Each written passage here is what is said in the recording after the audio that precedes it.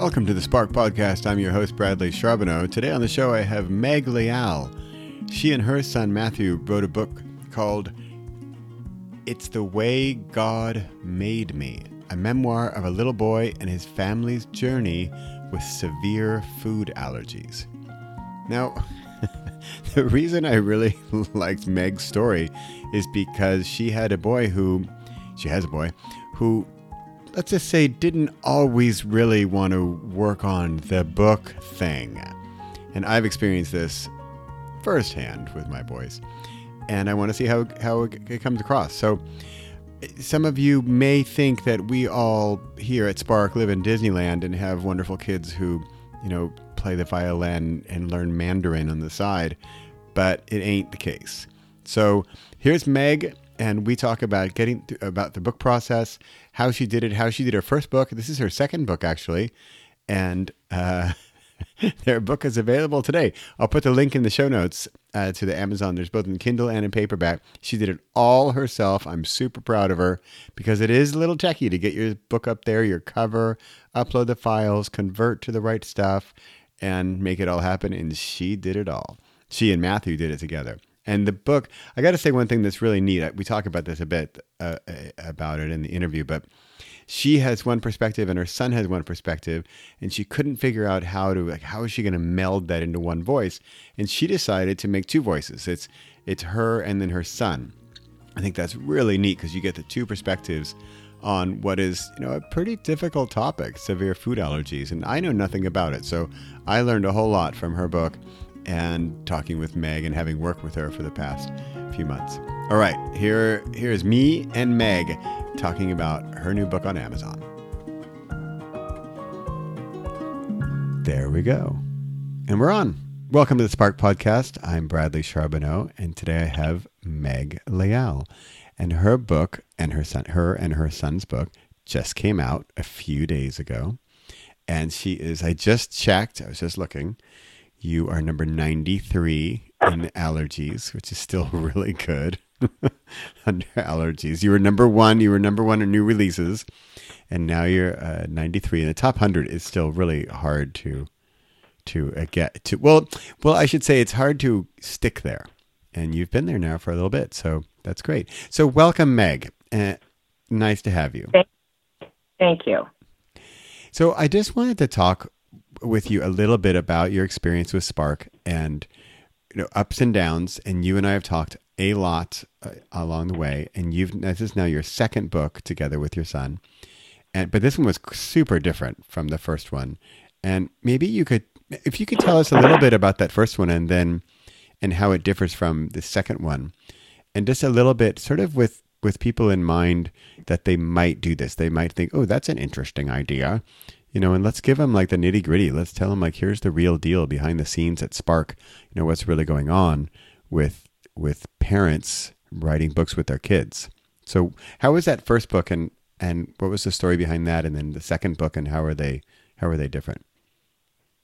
Well, the first book is called The Adventures of Elemental P, and it is a classic children's book with colored pictures and, a sentence or two on each page. We wrote it when my son was in kindergarten. It sparked out of an idea that I had. So what age is kindergarten for people who don't live in the States? So he was 6 when we wrote it. Okay. He was learning to read, and as a kid, I had thought that the ABC song was Elemental P, not LMNO. So I had thought Elemental P would be sort of a great character. And that was always around in my head. And as he was learning to read, there's all kinds of really clever sayings and phrases that kids say. And he was repeating them to me and making observations about sight words and things like that. And I sort of had this idea. I'm like, wow, this would be a great book. And so it came together relatively quick. I wrote the bulk of it because, again, he was 6, but it was all based on everything that he had said to me and things that he had shown me. So, I mean, in good conscience, I couldn't call it my book. I mean, there are pieces I can point to directly that are straight from Matthew. Wow. You know, I have to interrupt you because you said two things.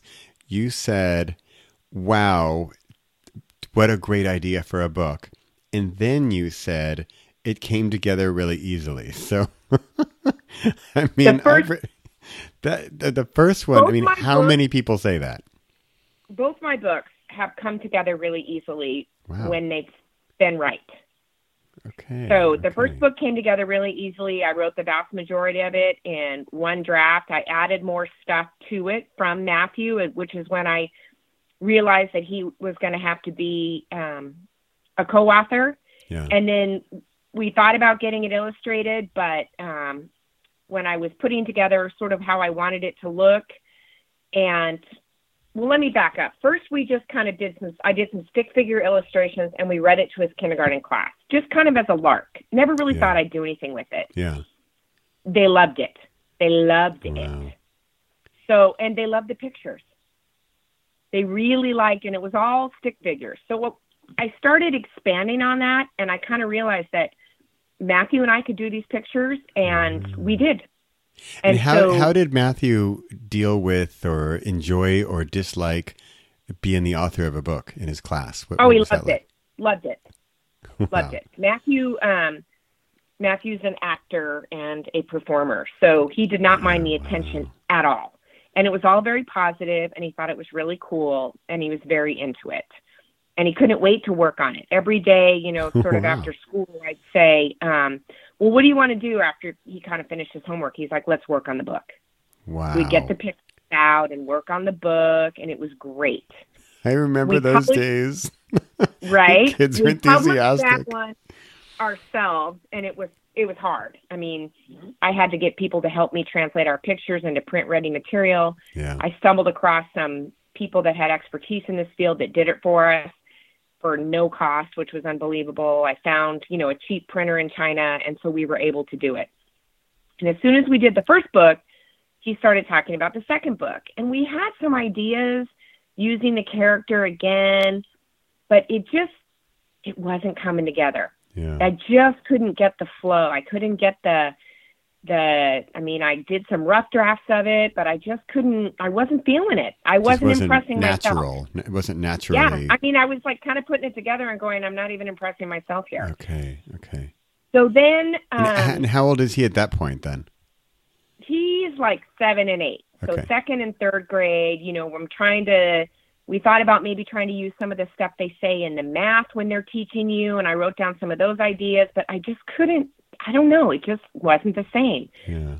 And it was so much work, the first book, that I kind of was not really into doing all that work again, the drawing and the sketching, and then having somebody get it print ready for me. I didn't want to ask the same person because I knew it ended up being a tremendous amount of work and he wouldn't charge me. So quite frankly, I read your book, Spark. Yeah. And I saw that my next book could be really short and conversational, and it didn't have to be a picture book. And you didn't have to have it printed in China. Correct. And the conversational sort of nature of the way that you wrote is sort of the way that I think as well. Yeah. And it started coming to me really quickly. And the first thing with my books is always the title. It came right into my head. It's The Way God Made Me. It's something Matthew said to me about his food allergies. And I was a little reluctant to use that just because some people get weird about religion. Right. And we had some weird pushback on our first book because there's a line in there that talks about drawing a 7 that says across the sky and down from heaven. That's the way you make a 7. And some public schools were like, oh, we can't have that in here because of church and state. And so, but I couldn't say that's exactly what Matthew he said. Yeah. And we're not particularly religious people. I mean, he goes to an Episcopal school, but we don't go to church all the time. We don't talk about God all the time. Yeah. I thought it was kind of remarkable that that's what came out of his little kindergarten mouth.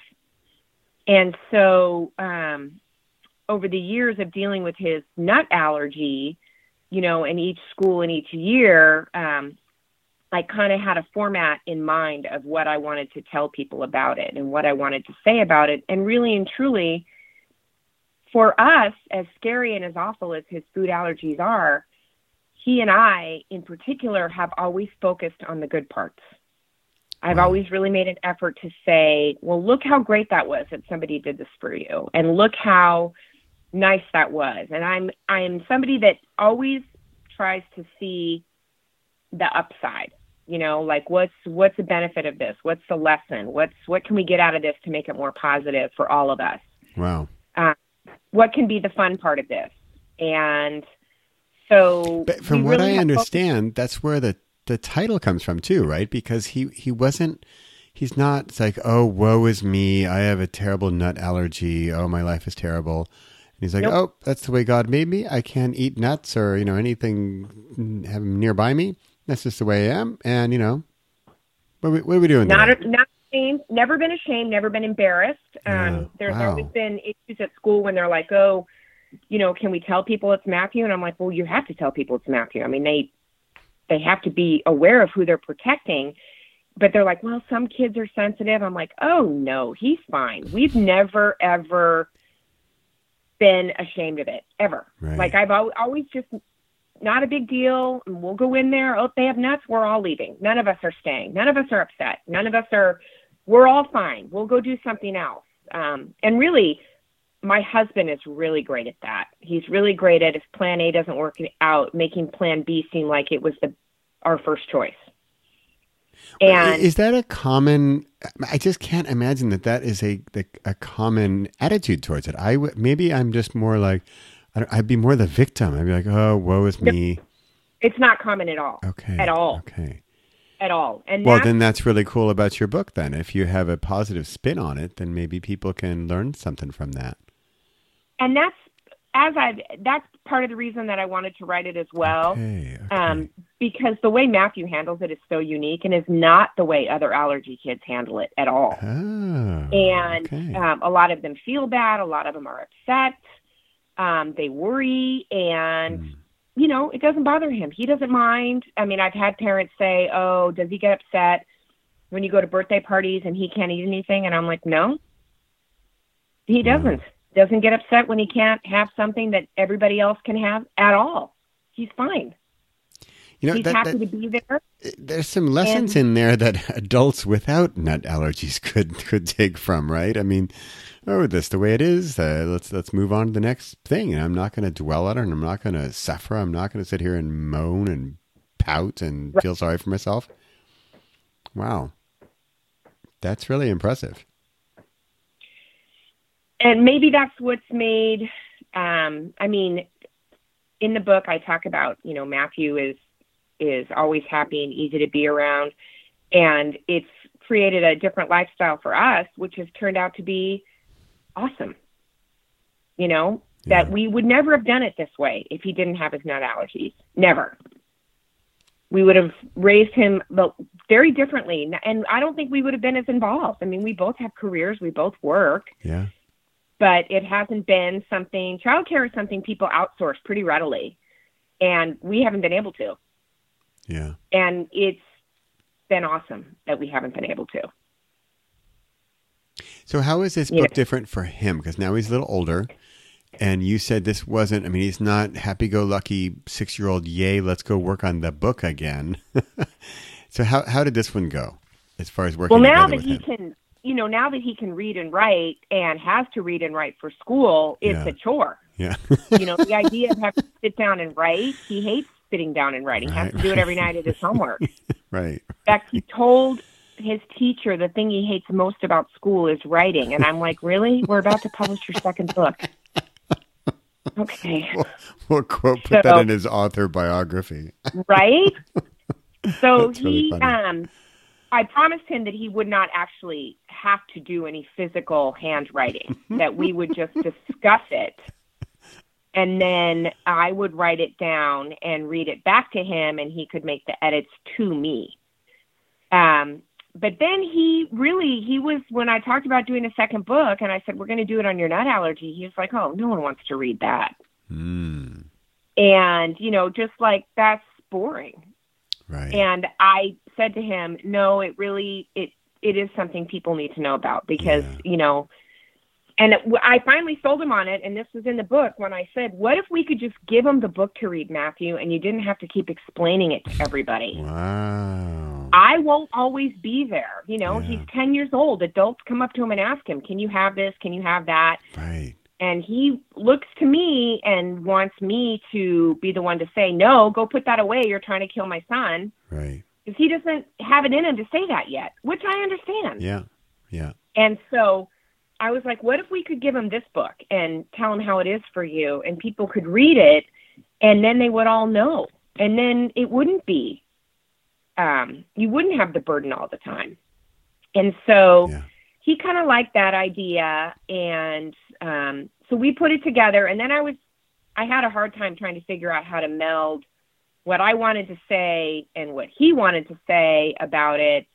And then I finally just realized, well, we should just use the two-voice technique because our perspectives are different, but equally valid. We've been on this journey together since the day it happened.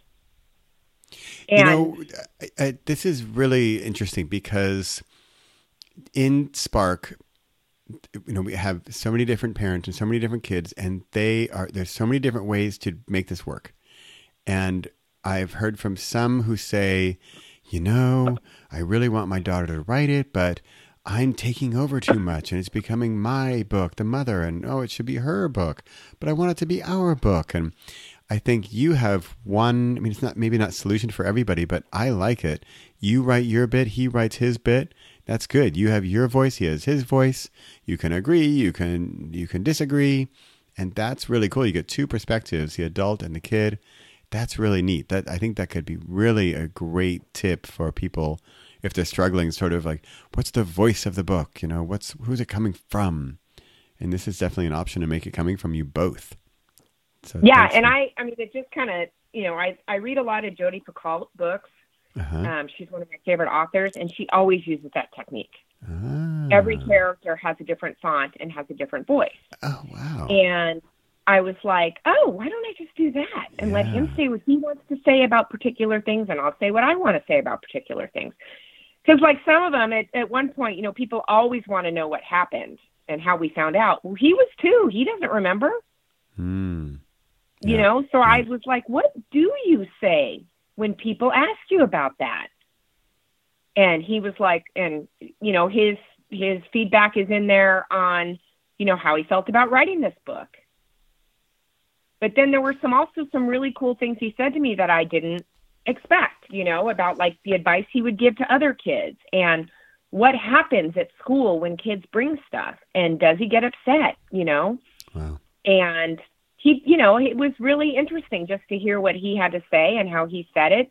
One of the things that he brought up that I wasn't going to put in the book originally was how so many foods don't appeal to him because there are too many flavors mixed together. Oh. And he really wanted to make that point because we've gotten upset with him when he wouldn't eat something that he technically could eat. There's no nuts in it. It's stuff you like. You're just being difficult, like parents are when they have a picky eater, right? Yeah. And I think for us, we were wanting him to eat different things because it wouldn't be so life-limiting. His allergy really, really gives him a very particular palate. Yeah. And he just does not like a lot of stuff. And he can tell if you make it even one iota different than you did the last time. Wow. If I make him scrambled eggs with water versus scrambled eggs with milk, he tastes the difference. Wow. Mm-hmm. So it's not just nut allergy, but it's become his palate is so sensitive. That's I think it's self-protective, honestly. It'll, and I didn't discuss this too much in the book, but I didn't discuss it at all in the book really, but I have heard from adults with allergies that anytime something is suspect to your body, it literally tastes like poison to you. It's not, you can't eat it. Things smell weird to you. So it's a self-preservation for him. And it took us a while to get over that. That was hard for us because already he couldn't eat so many things. And then he was on top of it being picky. Yeah. You know, yeah. and Limiting it was like, more. right, you're making this even worse. And we both got upset with him, and, you know, and he was just like, remember, you guys would get really mad at me. And I'm like, we did get mad at you. You're right. And it finally kind of dawned on me with some things that other moms said and other adults said, that maybe he was just protecting himself and I should leave him alone. Wow. And so we do. He literally eats almost the same food all the time. Doesn't complain, doesn't care. That's what he wants. That's what he'll eat. Wow. So. Wow. I just think that his attitude and his whole perspective on it is so refreshing. Of course you're not going to write a book. It's about whining and moaning, but still, but I guess you could. But here there's someone, and he's got so many things stacked up against him. I mean, in the outside perspective, right? Like, oh boy, poor kid. Oh, poor this, poor that. And he's like, no, that's what everybody says. I'm all Everybody good. says, oh God, that's awful. And I'm like, there are so many worse things. Yeah. Yeah. And that's really refreshing. And we've actually come to see it as a lot of really cool things. You know, I mean, there's a lot of benefits to it. For us, anyway. Well, but that's a really refreshing perspective. I mean, not only is you're taking this negative and you're not only making it neutral, you're flipping it on its head and making it positive. I mean, that's really something. I'm proud to have you in Spark. I'm so excited that you wrote this book. It's so cool. Well, and I would like to say this about Spark that's been really helpful. As I've said to a few people who've asked me about it, I already wrote a book with my kid. Yeah. So you would think that I don't need Spark. Yeah. Because I've done this once. But having done this once, I'm still here to tell you that each book is different. And I found a lot of value in the podcast and the information and the feedback and the assistance on getting it done. That I say to people, I've learned things and I already did this. Oh, great. So great. It is a value. And if you have the desire to do it with your child and you have the idea, it's there. Yeah. You just, the hardest thing is just doing it. Yeah. It is. It's that first step. And well, it's also the idea. You said, I have a great book idea. But of course, everybody says that. Everybody says, that would be a great book idea. But most people don't act on it. I mean, you've now done it twice. And knowing how to act on it. It was much easier to publish the second time than the first time. Right. Yeah. And that was huge. That was huge. Because I was able to do it myself and not have to ask other people to get involved. And that is always much better. And even if, all that ever happens is we wrote a book, well, we wrote a book. Now we've written 2 books. Yeah. Well, even that, you say, if that's all that happens, but think of the 94.9% of the population who have never written a book, who have said, I would love to write a book, and they don't. Well, you have. Well, there you go. And so is Matthew. Matthew's written 2. And he's what? How old is he now? He's 10. He's 10. He has 2 books under his belt. Not bad. Matthew who hates to write. There we go. That's the tagline we got to do. I have 2 books under my belt and I hate to write. Yep. The end. The book is called It's the Way God Made Me. And as you've heard together with Meg here, this is a ridiculously positive spin on something that many people, apparently many people just keep that negative thing going. And they've managed to turn it around, not even just make it neutral, but make it positive. So it sounds like a book that we could all learn from, even if we don't have nut allergies, and to appreciate what we have and where we are and what and how God made us in the world. And to roll with that and say, pass the nut-free pecan pie, please. If I would just say this, as somebody whose child, it is life-threatening at all times. Yeah. If you know any child who has a nut allergy or deal with anyone that deals with this, read the book. Learn how to be more positive with those people. Maybe you can give them the blessings and gifts that Matthew's friends have given us. And maybe the child with the allergy will read it and feel so not alone. I've heard that Oh. feedback from people who read the draft, that they That's want to give it to kids that have food issues or parents that deal with that, just to have a different perspective on it and see something. You're not the only ones, but also, what if you just thought about the good stuff that came? Yeah, that is a great gift idea. Give it to someone, especially a kid who has a nut allergy, especially if they have a nut allergy and it's hurting them, or they're negative about it, or they're struggling with it. This could be a great gift. Wow.